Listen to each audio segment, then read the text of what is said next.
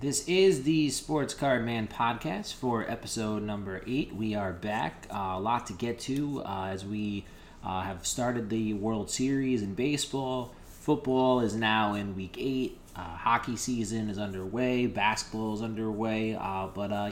Let's open with a few sports card related things first, and then we'll get into some sports related stuff too. Since we last spoke, we heard that Adam Sandler will be in now a high-end sports card movie. Very interesting. He was in a familiar role with the same guys that are going to be producing the movie, if you've seen Uncut Gems. So probably going to be a very similar movie. I think that'll be pretty interesting for sports cards. There's never been, a sports card full themed movie, so I think that could be very interesting. We've seen some documentaries along the way.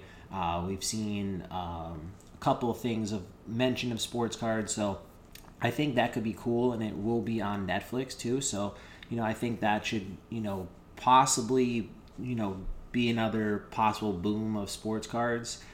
Not similar to the COVID, but I think it'll definitely help draw more interest when that comes out. Probably won't be out for a year, maybe 2 years, but we'll have to wait and see. So I think that's very cool, as I mentioned. Also, we have learned that the Luka Doncic card, the Logoman, the one that sold for $4.6 million, is now being resold through PWCC auctions. So it's hard to say what that'll go for. That was bought, I believe it was in 2021, maybe 2020. But I don't know if it'll fetch the $4.6 million again. It might go slightly lower. It might go, slightly higher. But it is interesting that it is on again.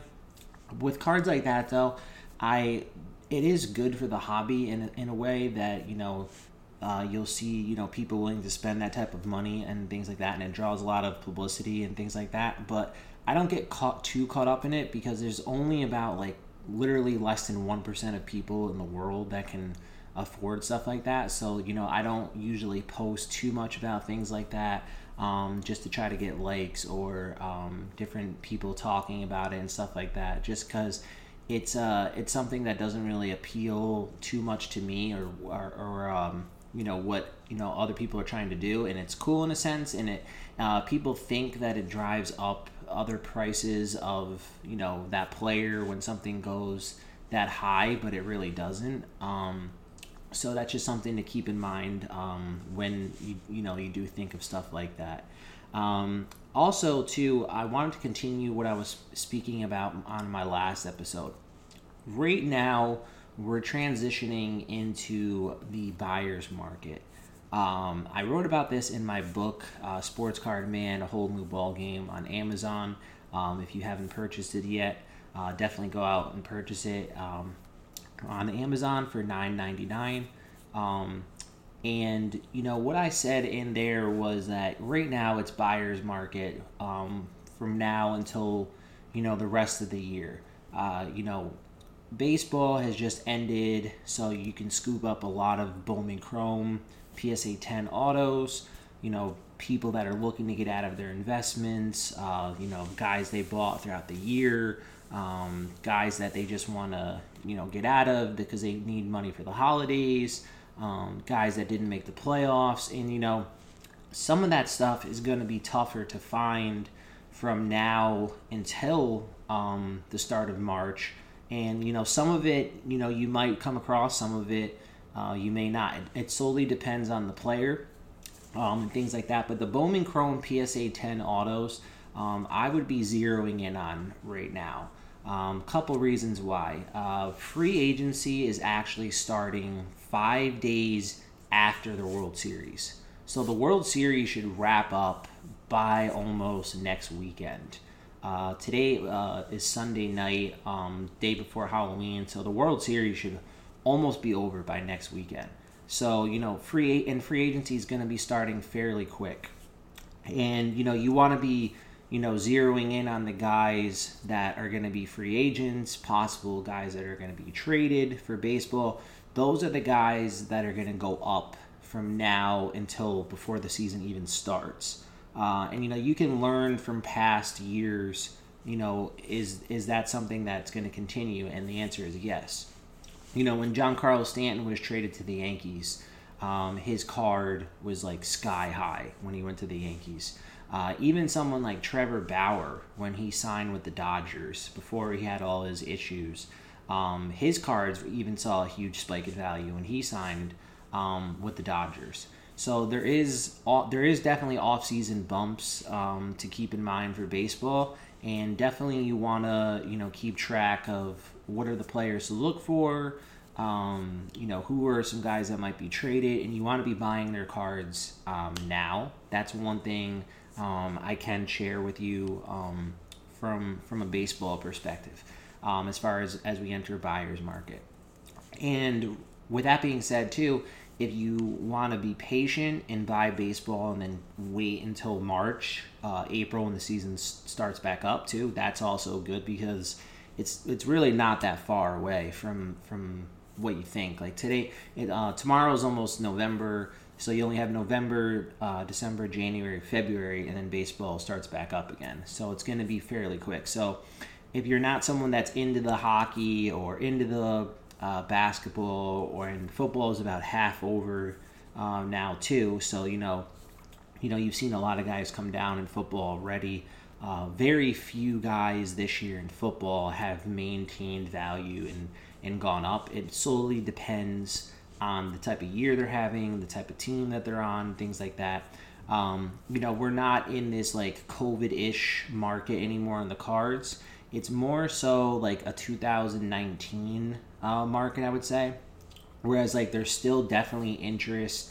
There's still guys that are continually going up every single day. It's just that you have to buy the right people. You have to be buying the trendy people. You have to be buying the people that are doing well. Sometimes it's good to even buy low on a guy and hope that he can bounce back too. I've done that before too, right?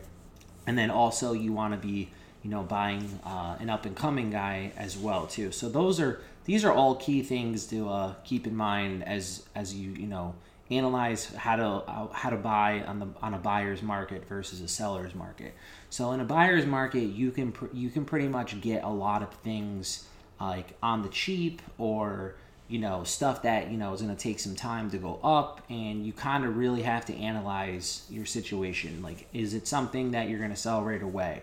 Is it something you're buying the grade? Is it something that's a long-term investment? Is it something that's a short-term investment? Are you buying high? Are you buying at the low? These are all kind of different things on how to analyze it. So, that's something that ultimately, like as a buyer, you'll just have to decide what your plan is when you do purchase something like that. So with that being said too, I did want to mention too, have mentioned this a couple times, I am still recruiting sellers and breakers to the network app, NTWRK. So if you're not familiar with it, it's a streaming platform where you can do streams, sell stuff, do auctions, do buy it now pricing. You can do breaks, you can do singles. So if you're someone that's listening and anyone that wants to try a new platform to either sell on singles or do breaks, definitely reach out to me, and we can get that set up and get you on. It's a very, very cool platform. My other thing too I wanted to mention is let's spend a little time on the MLB Playoffs, since it is the World Series and baseball is my favorite sport. Let's spend some time on a few things leading up to the World Series. But yeah, I wanted to mention something about the Yankees because they are my favorite team. Watched them every single game this year. Tried to as much as possible. I think with the Yankees, they just didn't, one, it wasn't managed well by Boone. He made a lot of like head scratching decisions. I thought he could have managed better, especially like his bullpen decisions, or when to take out certain guys when they were starting.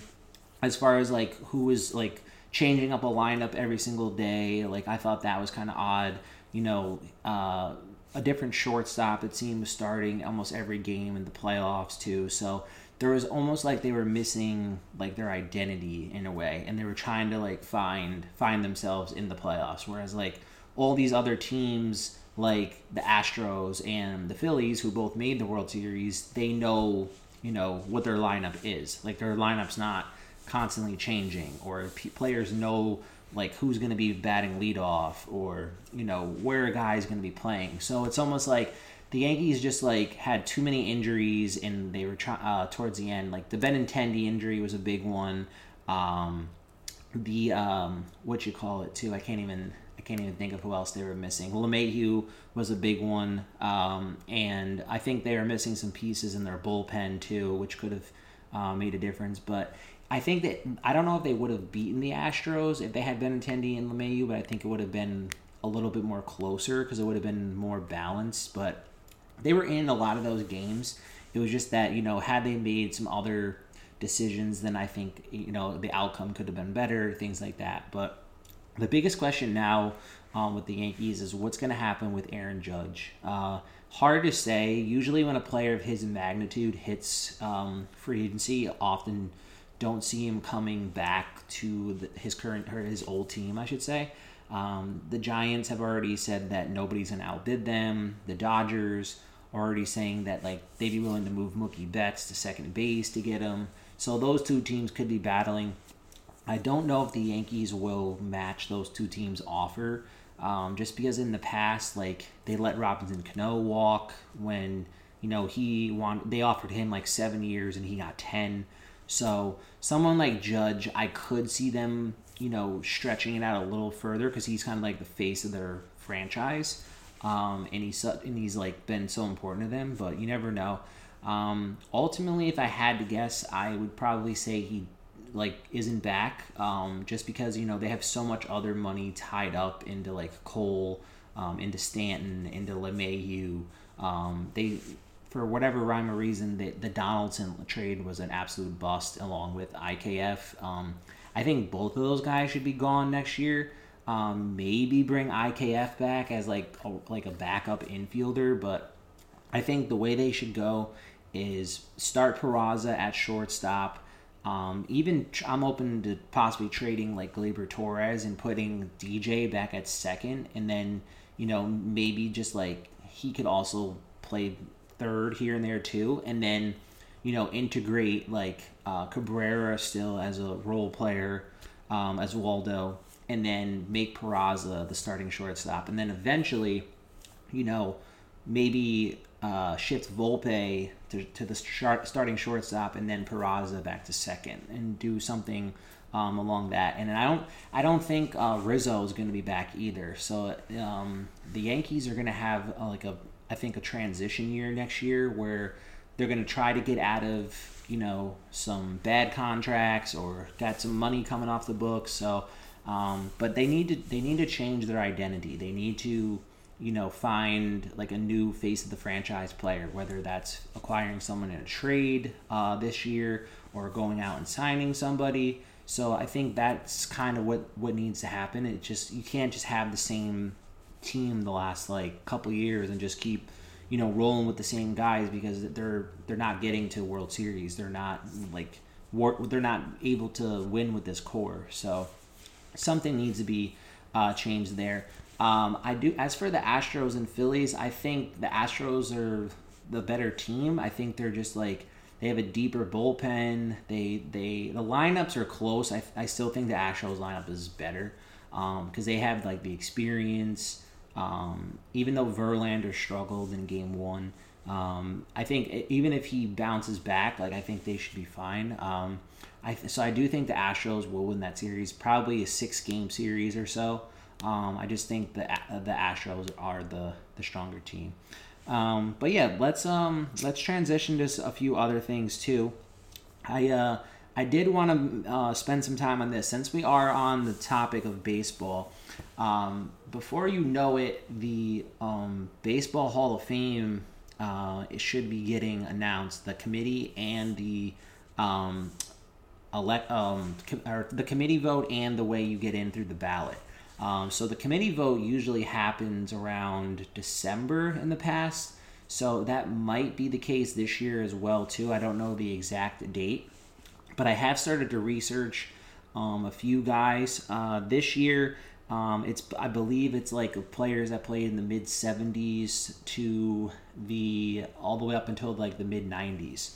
So a few guys from the committee that I wanted to point out are possibilities that I'm going to just name off a few guys, and then I'm going to tell you out of the guys that I think are going to get in. So I've heard Lou Whitaker, who played with the Detroit Tigers, second baseman. Dwight Evans, who played with the Red Sox, outfielder. Dave Parker, he was outfielder with the Pirates. Fred McGriff, first baseman on the Braves, played on a few other teams too. Keith Hernandez, he played with the Mets mostly and the Cardinals, first baseman. Steve Garvey, first baseman for the Dodgers. Dale Murphy, outfielder for the Braves. Thurman Munson, catcher for the Yankees. And Don Mattingly, first baseman for the Yankees. So, out of 1, 2, 3, 4, 5, 6, 7, 8, 9, about 10 guys that possibly, it's a pretty crowded group. Usually about 4 or 5 usually get in. That was the number last year of how many got into the committee. So I think this year it'll probably be a similar number, 4 or 5. So I think out of that group, the most confident I would say is definitely Dave Parker. Would be my most confident as to if he gets in. He would be my first choice. Number 2 would be Dale Murphy. I think he's been long overdue. I think he gets in as well too. Number 3 would be Fred McGriff. I think he is also long overdue too. 496 homers. I don't know why he's not in yet. And I would say number 4, this one's close too, because I've heard this going around too from a couple people like Michael Kay, who is the Yankees announcer and does his own radio show.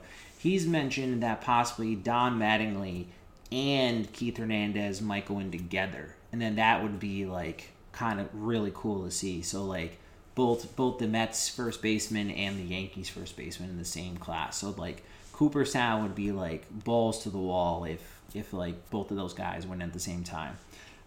So that would be my 4th and 5th choice. I think Keith probably maybe has a slightly better edge over Mattingly, but you could argue it either way. So those would be the 4 or 5 guys that I think could make it this year. And then as for the ballot, the only guy I think that'll get in through the ballot will be Scott Rowland. So I've seen people buying up Billy Wagner's cards a lot. He was added to the PSA Future Hall of Fame registry. So his rookie that was designated as his rookie card was the 94 Bowman. Very tough card to find in PSA 9 or PSA 10. I think like a PSA 9 is like about $130, which is pretty high for a guy that's not in the Hall of Fame, and it's not a 10 either. So that tells you that's a pretty low pop, and not a lot of people have it, and that tells you that people probably think he's going to make the Hall of Fame if people are willing to pay that much for his card. But that's always a fun thing to analyze, is which Hall of Famers you think will make it this year and last year. Last year we were able to nail like the Gil Hodges one. That was a really easy one. I thought that one was like pretty easy to predict, and he got in. I'm trying to think. And then I also had a feeling that Minnie Minoso was going to make it too. I made a video in 2020 explaining that he was going to get in just for what he did for baseball. So like that one was an easy one to predict too. And I had a feeling that Tony Oliva was possibly going to make it as well. So it's always fun to kind of do like which Hall of Famers you think, and the baseball one is the first that is happening. So if you are a believer in any of those guys that you think will get in the Hall of Fame, there will be some bumps in their cards and value when that announcement does happen.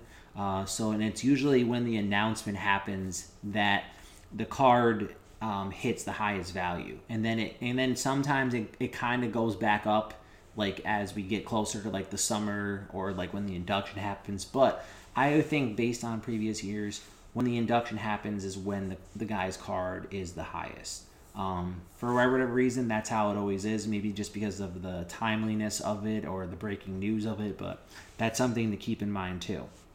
And a few other things too I wanted to mention. I had a few other things I wanted to mention. I spent a couple of things on this too.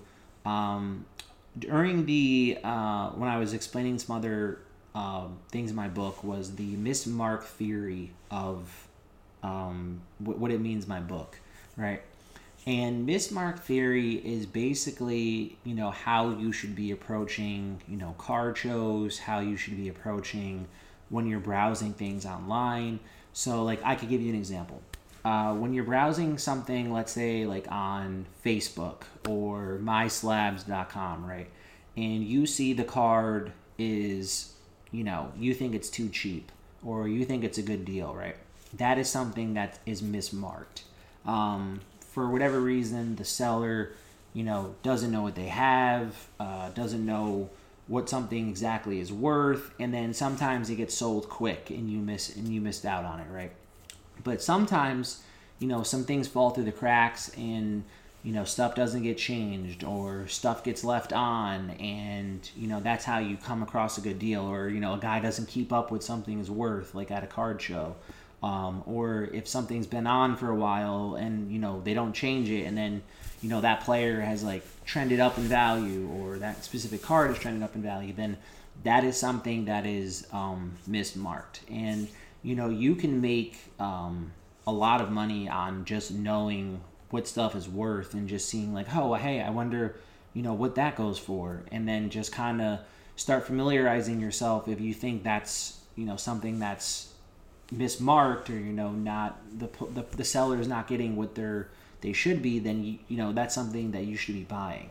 And this theory's worked for me for a while, especially at card shows, because sometimes people get lazy and they don't look up stuff, or they're not sure what something is exactly is worth, and like that's how ultimately it leads to you getting a good deal.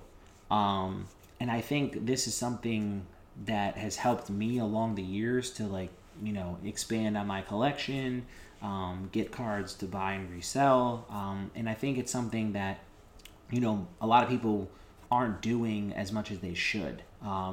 They're just looking to just like buy whatever they can find, instead of just like looking for cards that are mismarked and good deals first. That's something that I do right now, especially in a buyer's market where the supply is endless. Like right now, you can find pretty much anything you want to buy. So with that being said, you want to first look for stuff that is mismarked versus just buying whatever it is first that you come across and see. But that's something that I think is a good concept to start doing more. The other thing too is I want to spend some time on my biggest wins recently.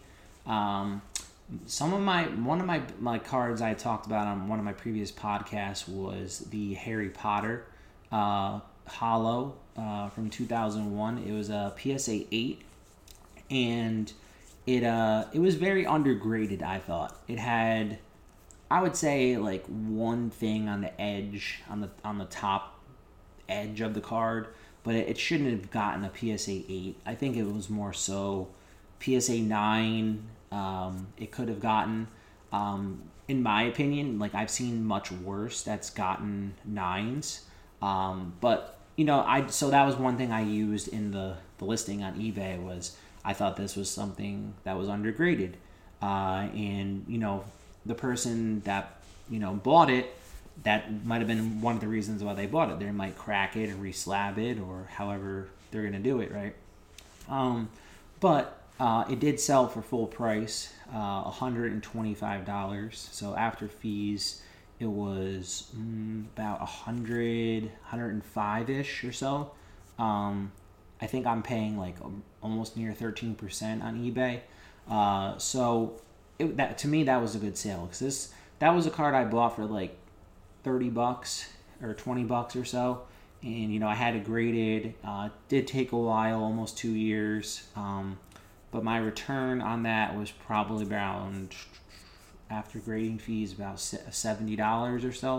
Like about 25, 30 a card. So about $70, which wasn't bad. Would it be a card I would buy again? Probably. I think it's really underrated. I think a lot of those cards, like, people don't really know how low the pop reports are either. So I think that's something that, another reason why someone bought it. Which is cool. Those are tough to find. You don't see many of them on eBay either. So that might have been another reason why a person bought it. One other card too that I did buy that I think is still like way undervalued is I bought Artemi Panarin on the Rangers, his Young Guns PSA 10. I think Panarin he's around a top 15, top 20 player in the whole league. Last year he had about 90 points or so, which was like his career high, and I think he's right around like almost 700 for his career, like it might be 600 or so. And that card I picked up for about 100 shipped in a PSA 10, his first Young Guns rookie, not canvas, just a regular Young Guns rookie. I don't really like canvas for hockey. I just like the regular PSA 10 rookie and things like that. And when I bought it for 100 shipped, it was the lowest I had seen that card in a 10 probably ever. Like, I've never seen one actually at the $100 range since he's been on the Rangers. This is like I think it's his third or fourth year on the Rangers. And that card used to be like $250 when stuff was going pretty high. So I think at 100, like, it's already, like, some have gone 150, some have gone 175.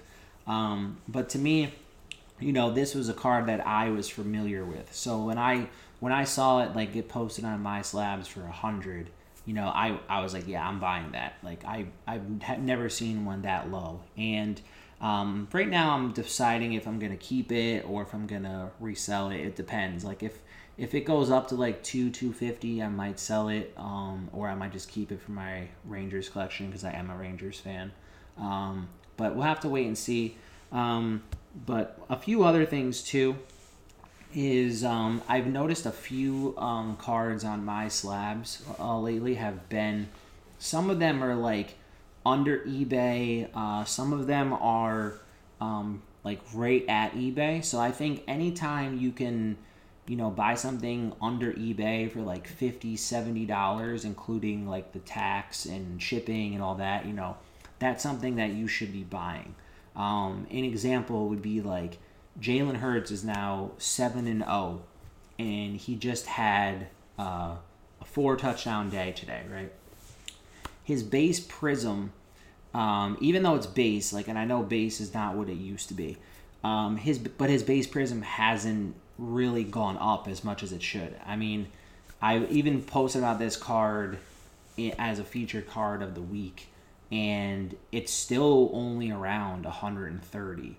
And I think something like that is going to be a $200 card, especially if they get to like 9-0 or like 10-0, and he has another good game. It's going to be a $200 card. So for an example, that card is sitting on my slabs for like 130 shipped. And some of them on eBay are like 150 plus the tax plus the shipping. So you're looking at closer to like 170 if you buy that on eBay. So, but if you buy it on like my slabs, you're already ahead of the game. You're not paying tax. You're not paying shipping. So I think 130, it's a no-brainer. and it would definitely be something that I would buy too, and I don't think it's going to last much longer, but we'll get into more of that next episode. But that's going to do it for episode 8, and thanks again, guys, for tuning in.